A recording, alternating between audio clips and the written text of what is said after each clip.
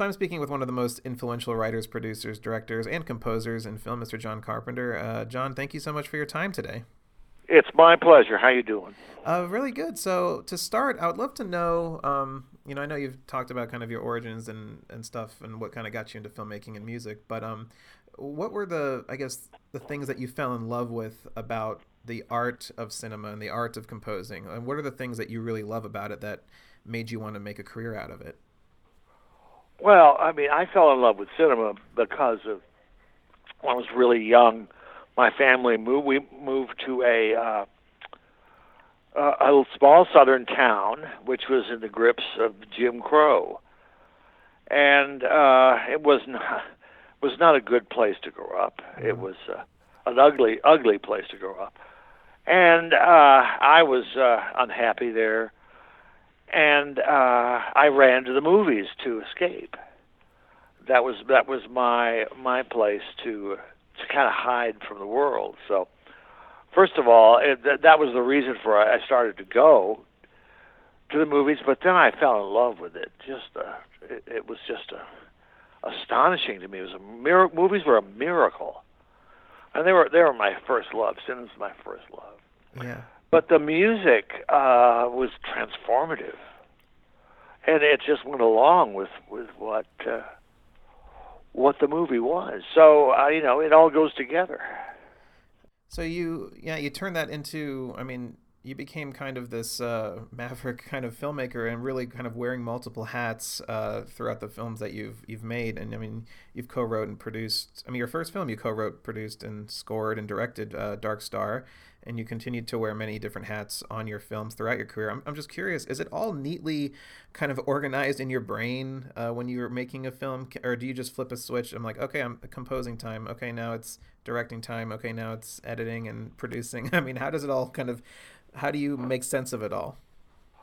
Well, I attended USC Department of Cinema, the School of Cinematic Arts, I guess they call it now. Mm-hmm. And I learned everything about filmmaking from the bottom up, all the aspects of making a movie. In those days, it was on film, of course, but the editing, the sound, the mixing, everything, even the lab. I had a generalized idea of what was going on. And so when you're a student filmmaker, you don't have money to hire people to do things, so you have to do it yourself. You just don't have anything. So I started doing music for that reason, because I was half-assed good, and I had minimal chops, so I wasn't anything great, but I could at least fake my way through it. So I put music on my own stuff and my friends' stuff, and whoever needed it. Yeah, and so I'm not a composer, but when I need to write or envision a character or a scene in my head, I always turn to music. That's kind of what ignites the ideas in my head. For you, where does inspiration come from? I guess what ignites that first idea that will eventually blossom into a story, or is there something typically that triggers you, or does it just happen, whether you're in the shower or doing dishes or in the car? Doesn't matter? You're talking about storytelling, Yeah, writing, writing. Oh well, that's a little bit different. I mean, I sit down and try to figure out something. An idea will come to me, a scene, a moment, a character, a situation. It just kind of breaks loose in my head somewhere. I suppose it's because of all the rattling around and that I've done creatively in my life since I was little. I was really fantasizing about movies and imagining them, and I'm imitating the movies that I saw and making up movies that in the future that I could make. And I had this imagination, I suppose. As well as my mother gave me the gift of fantasy, so I could fantasize about this stuff. So when it comes down to going back to music, when does that start? What does that process start for you? Are you thinking about music in the writing phase, or are you just turning that off till you have a finished cut of the film that you can start writing to picture? I don't think about music at all. I just I improvise when the movie's done, and it's just a pure function of I have to do this. That's where it began. I began as a student filmmaker, and I have to get this done. And then as I made more and more features, it's kind of, I kind of started to enjoy it. But then it got really hard to do. I mean, oh my God. It just became overwhelming. So after a while, I had to stop. I said, I can't do all this stuff now. I have to relax. Well, one of your closest collaborators is, of course, composer Alan Howarth, who has co-composed many of your films with you. I mean, when did you first meet Alan, and how has that collaboration evolved over your career? Well, Alan is an engineer, so he owns this equipment, and we were put together because of his equipment. And so I did the music, and Alan hit the buttons and provided the music sounds. Did it become more of a symbiotic relationship as each movie progressed? Did you guys kind of built a really kind of a close, I guess, more shorthand as you guys worked? Well, it was pretty much the same every movie. It was, I would just get a sound, and Alan had this wonderful synthesizer called the Oberheim. And, oh my God, I love the sound of that.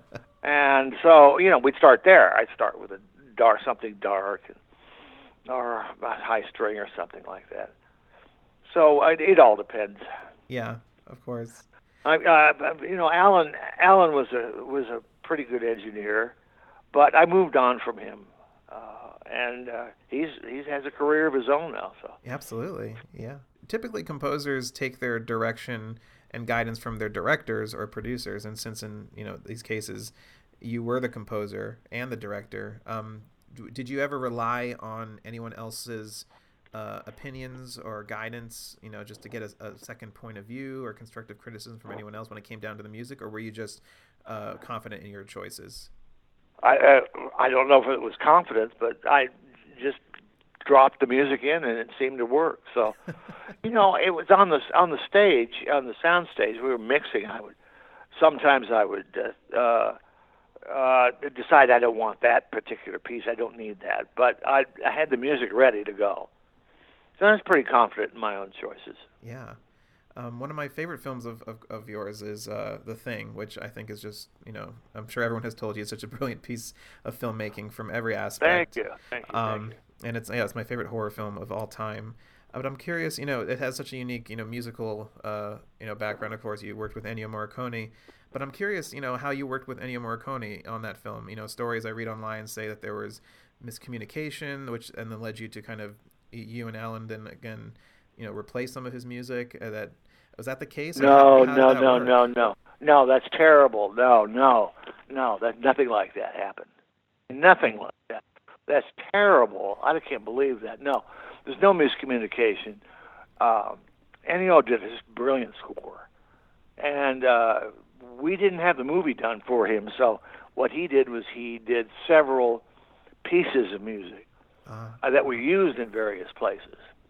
And he did just a brilliant opening theme. I loved it.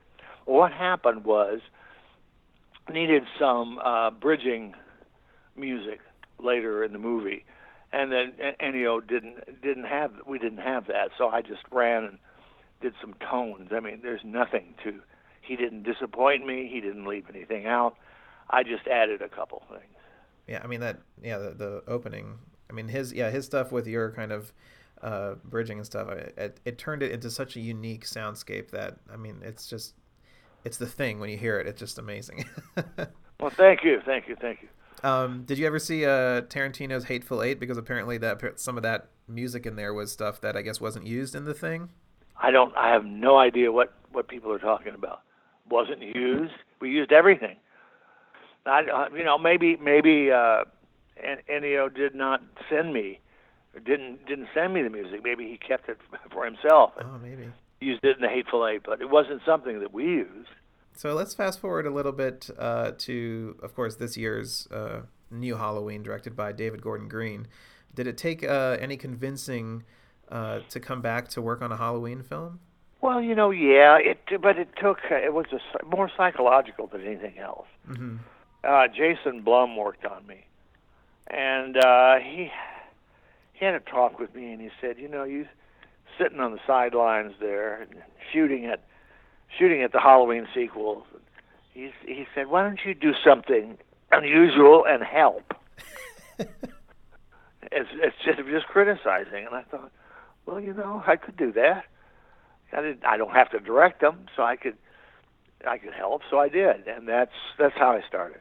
And I mean, you got to work with your son Cody and Daniel Davies. I mean, talk about that collaboration and getting to, I guess, revisit one of the most iconic themes, in cinema history. I mean, how did you work with, your co-composers and bring Halloween back in 2018?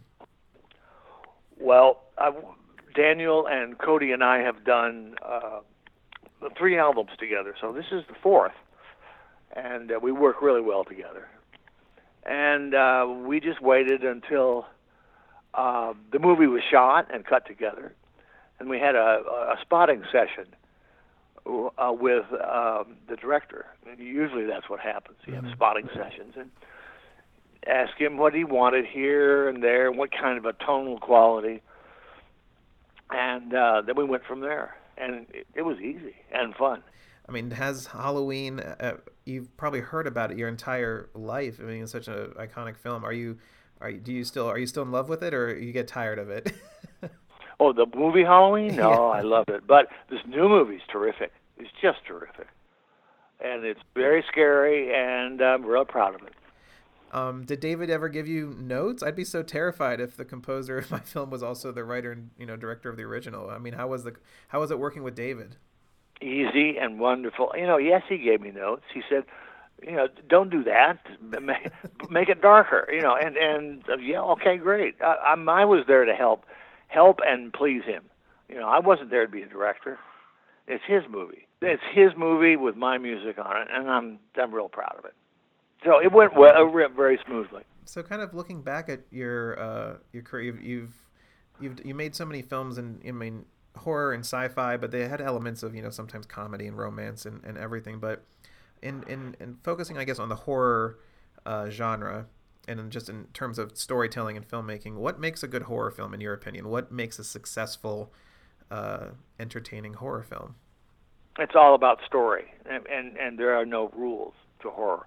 It's all about story, and if you have a great story that's compelling, then you cast it correctly, you have characters that the audience wants to identify with, and you do all the other things right, you'll have a good movie. But there are no, magical rules for horror. Horror is a lot like comedy. It's about timing.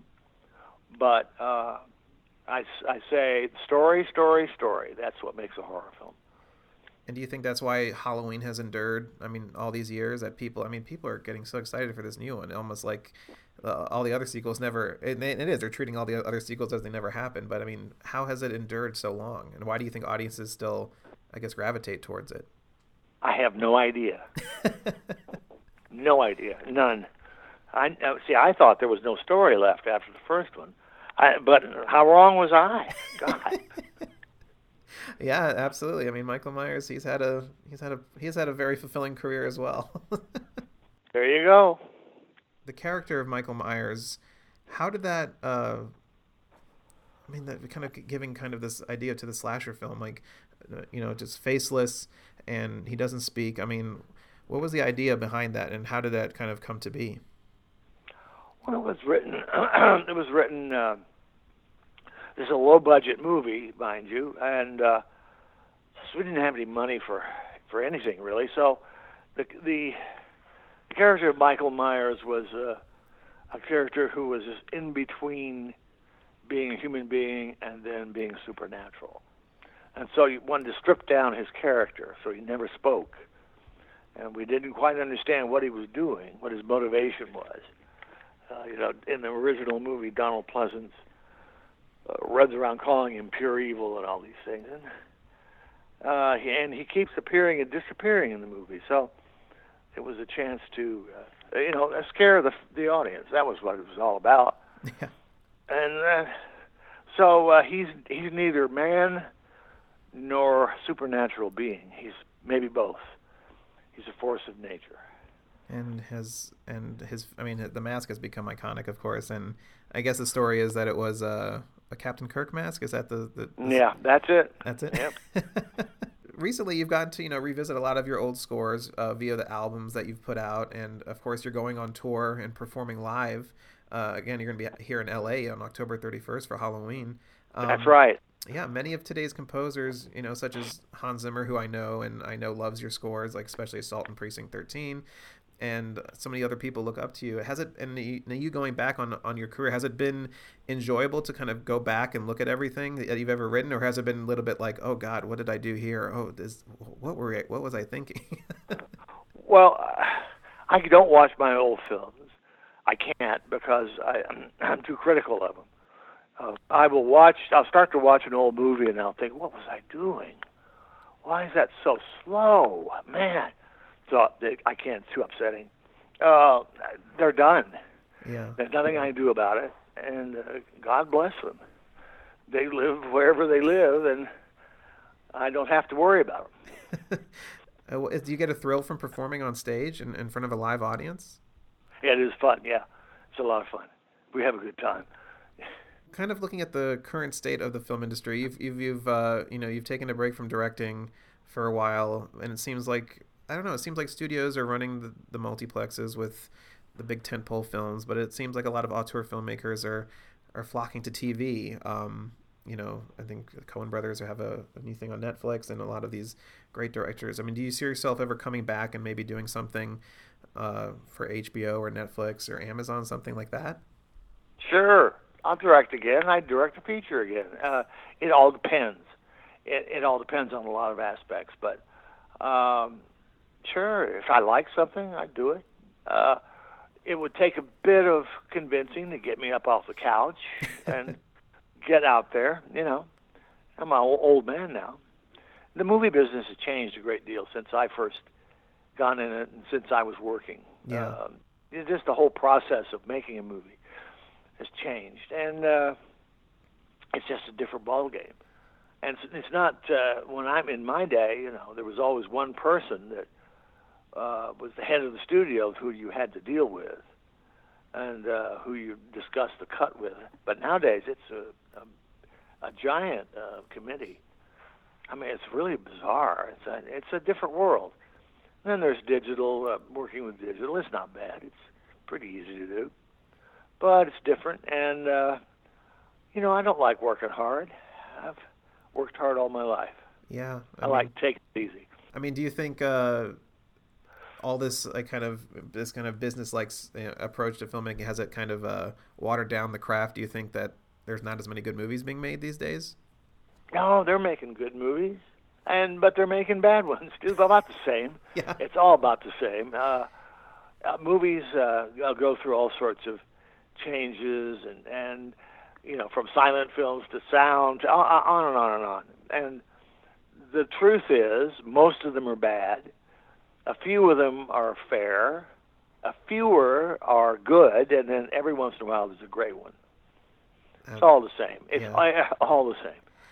I do think horror, though, has really had this resurgence lately, and I think you can credit Jason Blum as well to kind of this kind of micro-budget horror films that are still letting directors, I think, direct. And I think you don't see that too often. And I think that's a cool thing, especially for horror. That's exactly what he's doing, and I think it's great. I applaud Jason. He's doing a good job. As much as he irritates me, I applaud him. Well, as long as his irritation got you back to score Halloween, I think that's all worth it. Yeah, well, okay. Also, and focusing a little bit on your work with science fiction and kind of stuff like Escape from New York and Escape from LA. Escape from New York has become such a cult hit, and these new releases are coming out, remastered, and I think they're doing 4K releases in the UK.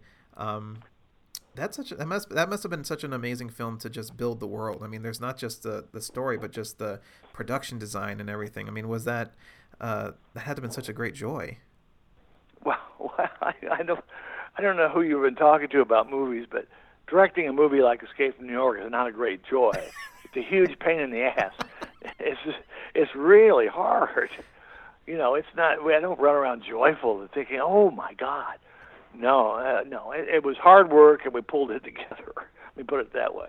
Thank God we made it. So you definitely probably look back at everything once it's finished and kind of relish in the final product. Do you find the actual production process just exhausting? It's like working in a coal mine. Yeah. It's hard, yeah. But when it's done, that's why I say I love it when it's done. I'm not responsible anymore. I can relax. Don't have to think about it. Well, just to kind of wrap things up a little bit, what are some films that that you kind of hold close to your heart that you didn't make, but stuff that you would consider your kind of favorite films of all time? Well, you have to go back in the old days when I was young. Those are when my favorite films came out. I'm a big fan of Howard Hawks, so there's several of his old movies that I love dearly. And there's some new films that I am attached to also that I think are great. There's a few movies every year that I think are really terrific. But I don't know. I love Rio Bravo. I love Only Angels Have Wings. I love Forbidden Planet. Things like that are my favorite movies. Yeah, I would love to see you make like a Western. I think that'd be awesome. Yeah. Well, I don't want to clean up the horse shit, so...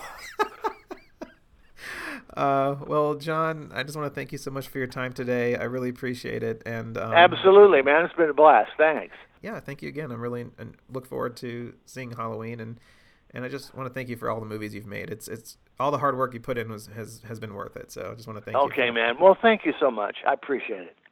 We'll talk later.